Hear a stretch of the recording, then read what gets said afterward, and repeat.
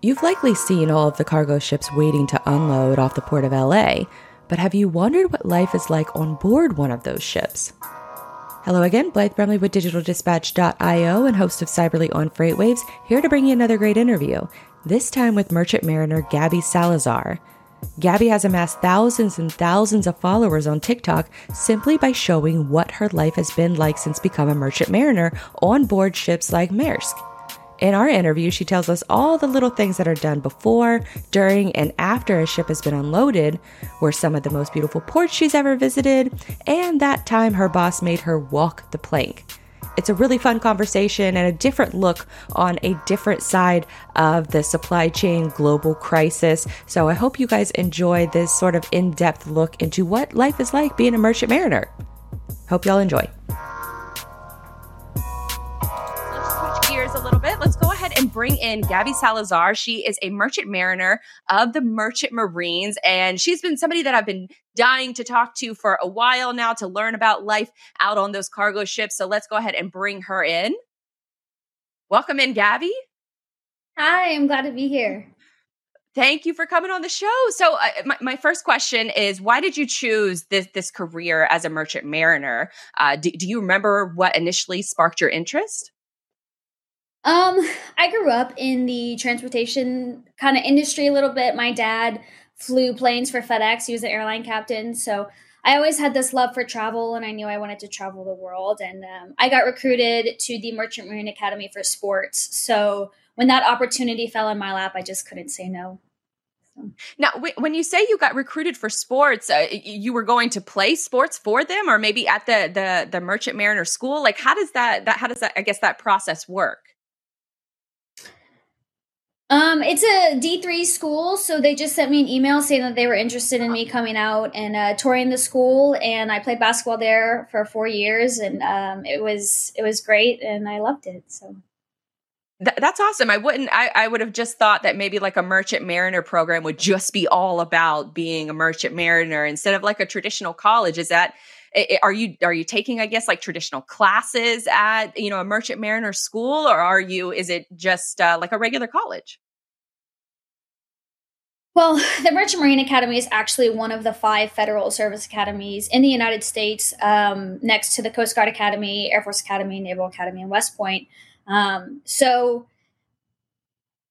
it is not like a regular school. We get a bachelor's of science either in marine engineering or marine transportation. Obviously, mine is in marine transportation. So you spend a year at sea, and then you spend 3 years at school in order to sit for your either third mate's license or third assistant engineer's license at the end of the 4 years. And so when you're done with the schooling part of it, I also saw one of your TikToks that you mentioned that when you become a merchant marine, you also have to enlist in any military branch of your choice. Can you tell us a little bit about how that works? Are you committed to a certain amount of training hours or other obligations? So since the Merchant Marine Academy is a federal service academy, you do owe back time to the government since they picked up the tab for your schooling. There's no tuition. So you can either choose to go active duty into any branch as an officer, or like me, I sail. So we are in the Navy Reserves as Strategic Sea Lift Officers is the official title of it. And I owe 8 years in that, 5 years of active sailing, and 6 years holding a valid license. Now, your official job title is second mate, right? So what are your, I guess, like daily, is there a typical job day, or do you have like daily or weekly responsibilities that you have to take care of out at sea versus back home? Or are you kind of just free to do whatever you want back home, and more of the typical day is out, on the cargo ship? Right. I do whatever I want at home. I usually travel when I'm home on vacation, but I only work about six months out of the year. On this ship as a second mate, I'm in charge of the navigation of the vessel. I do the passage plans, the voyage plans. I keep the charts up to date, the publications up to date, as well as stand 8 hours of watch every day, whether it's a navigational watch at sea or it's a cargo watch in port.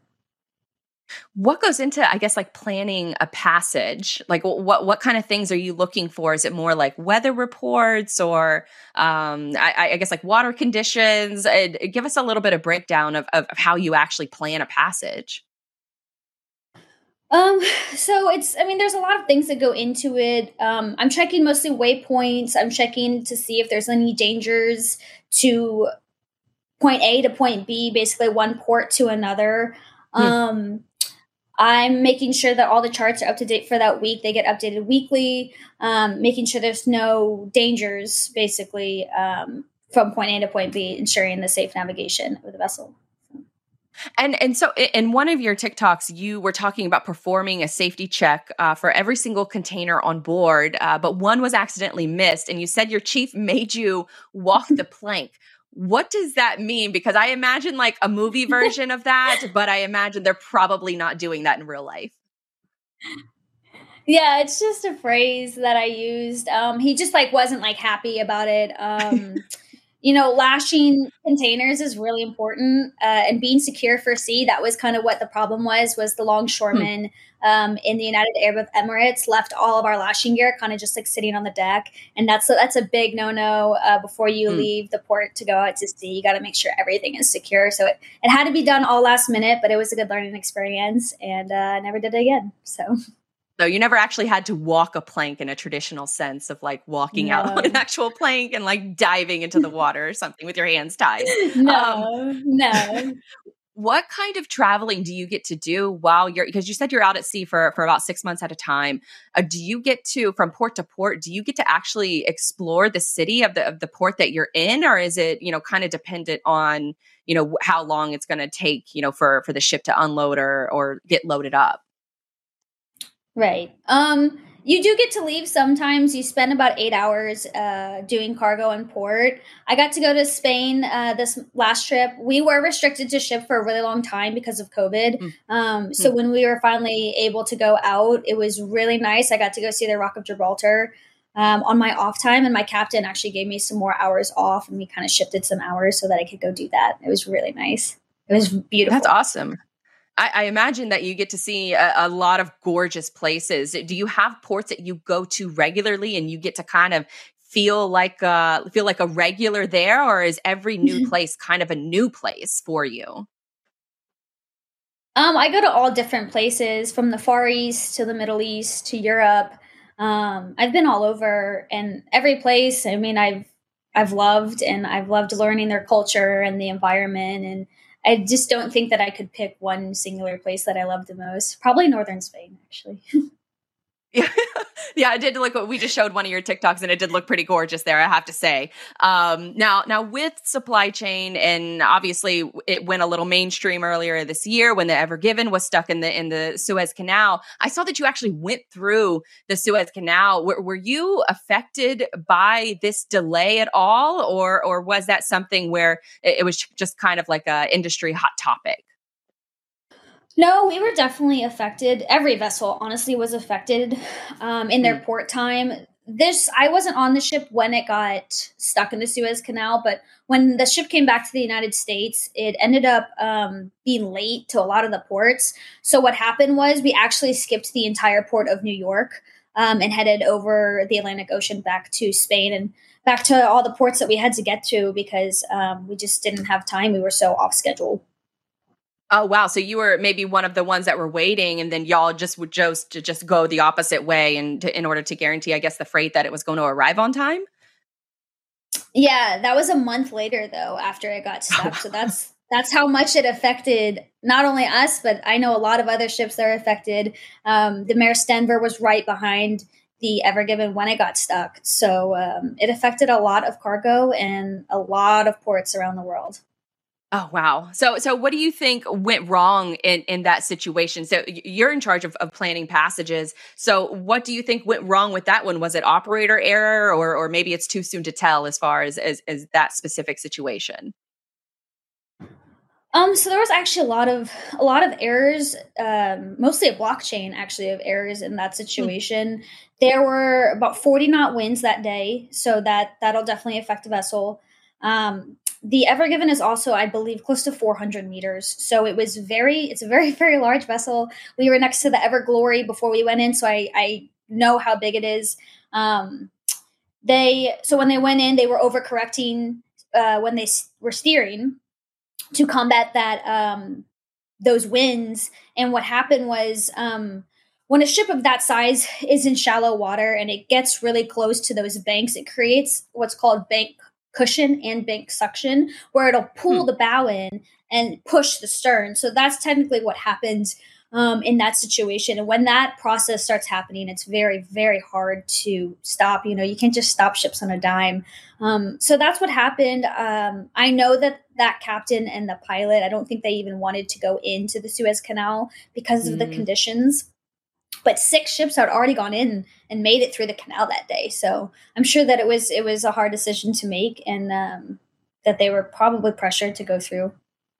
Sure. I mean, yeah, it's a roll of the dice, but if you're expressing concerns ahead of time, maybe that's a little bit to cover their butts in the long run, hopefully anyways, especially if they were, expressing those concerns. Now, with my next question, I know this is anecdotal, but, after the Ever Given and with your success that you've seen on TikTok already, have you noticed that your friends and family have started to care, a little bit more about what you do? Maybe they're asking more questions, trying to get a gauge of like where, I guess, sort of quote unquote regular people, what their care level is when it comes to global logistics. Do you find that they're more interested or sort of the same? Oh, absolutely. My whole family, especially my father, is just so interested in this industry. I don't think they realize how big it is. As you know, shipping takes up 90% of the goods that are shipped around the world is by ship, and they're just so amazed at what these ships can do and how important they are to not only the United States economy but the world economy. And so with obviously there's speaking of this same trend of everything that's going on with global shipping, there's a lot of drama that's going out at the Port of Los Angeles right now. What is life like or what do you think life is like for those people that are still stuck out there waiting to be docked and waiting to be unloaded? Are they kind of going stir crazy, or is it just the name of the game when you join the industry? What do you think life is like for them right now? As for the seafarers, I think that they know that it's kind of out of their control. I know that there's a lot of ships sitting out at anchor over there. There's ships also sitting out at anchor outside of Savannah, Georgia, Houston, Texas. I mean, this is happening at a lot of ports. Obviously, the Port of LA is different because the longshoremen there don't work 24 hours. So I think people are just kind of waiting for to see where the cargo is going to go. I wouldn't be surprised if shipping companies just started skipping LA and going to other ports and figuring it out that way. What do you think that more people knew about the job that you do? Honestly, just how important it is. It's an industry that's so big, yet nobody knows about this industry and the career path that you can take. And I see that a lot on my TikTok. People saying, I never knew that this was a choice, that this was a career choice. No one out of 5 federal service academies, we're probably the least known, the United States Merchant Marine Academy. But it's an amazing career. It's always going to be important. It's always going to be essential. And yeah, I love it. When did you decide that you wanted to start documenting your career on TikTok? Because that's where I think you hit the nail on the head with a lot of people that are responding, that they didn't even know that this was a career option. They didn't know that you could, travel the world and essentially get paid to do it and have, some downtime to explore different port cities. When did you decide that you were going to start documenting that part of your life? My last ship that I was on, the Mare ship, I decided to just start showing people what it was like. I didn't expect anyone to care, but for everybody to see it and be so interested in it was really nice, because to me and to other seafarers, it's just another day in the office. Our office just floats and is 1,000 feet long. So I was just really happy to see people engaging with it. And it makes me really happy to bring more awareness to the industry, and especially to women in the industry. We're such a small percentage, and I see a lot of support, and it's the best. And I hope to keep spreading awareness and keep teaching people about this vital industry. Let's talk a little bit about that with women in the industry. I would imagine it's a small percentage, like you just said, of mariners that are out on the water. What do you think are some of the stopgaps of what currently is keeping more women to join the maritime industry versus, or maybe what the maritime industry could do more of to encourage more women to become merchant mariners? I think just in general, most people don't know that it is a career path. You know, what I said before, it has always been more of a male dominated industry, dating back, years and years and years.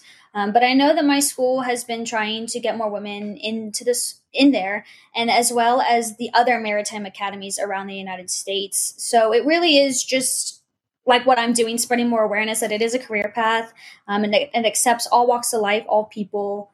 But yeah, it just needs to be talked about more, honestly, I think. And you're doing a great job of it, obviously, with your TikTok account. So what do you have? Do you have plans in the future of how you're going to cover like the next time that you're going out to sea? Or do you have, different plans of, hey, I should probably talk about this. Or I should probably show this side of it. How are you planning your content for that side to bring more awareness to the industry? Or are you planning that far in advance? I don't really plan it too far in advance, mostly because I go to different ships all the time. So it just depends on what ship I go to. Sometimes I get on government vessels where I really can't talk too much about it. Sometimes I get on container ships, sometimes tankers, so it just depends on the situation. And I mostly ask my followers what they want to see. And whatever they say is usually what I go with. If it's a day that I can do it and I can film it, I was a little hesitant to do it on my last ship because I really didn't know how Maersk was going to respond, but it's all been good. And I'm going to continue to teach people about the maritime industry and all the different ships out there and what they do. Yeah, I'm sure they're loving the extra PR because, especially if nothing is going wrong, like on the Ever Given, but you're essentially giving them, thousands and thousands, sometimes millions of views on their ship and on their products. So that's something that money really can't buy. So you're out here doing a hell of a job of it. Now, as far as your career, do you think that this is something you're going to stick with for a while, or is this kind of maybe a career that you wanted to do some traveling afterwards? What does your career look like within being a merchant mariner? Absolutely. I do want to stay in this career for a while. What's really nice about it is there's always room to move up. So I started as a third mate. Now I'm a second mate. So the next goal is to become a chief mate. And then after that, captain. And then the ultimate goal, I want to become a harbor pilot. So there's always room to grow in this industry and move up. And I think that's something to look forward to for me. Well, that's awesome. I appreciate your insight and perspective into this, because I think that this is something that, obviously it's becoming more and more mainstream, especially when, Christmas is coming up and people are going to be wondering where their goods are. It's folks like you that are helping to create those safe passage plans in order for us to get the stuff that we need. All right, Gabby, where can folks follow more of your work and learn more about you being a merchant mariner? I'm on TikTok at Gabby Salazar 29, and that's GABBY. Gabrielle Salazar on Facebook and Gabby Salazar on Instagram. All right. Well, I appreciate the chat so much. It was awesome diving into a different perspective of life on different cargo ships. So I appreciate your time. Thank you for having me. I really appreciate it.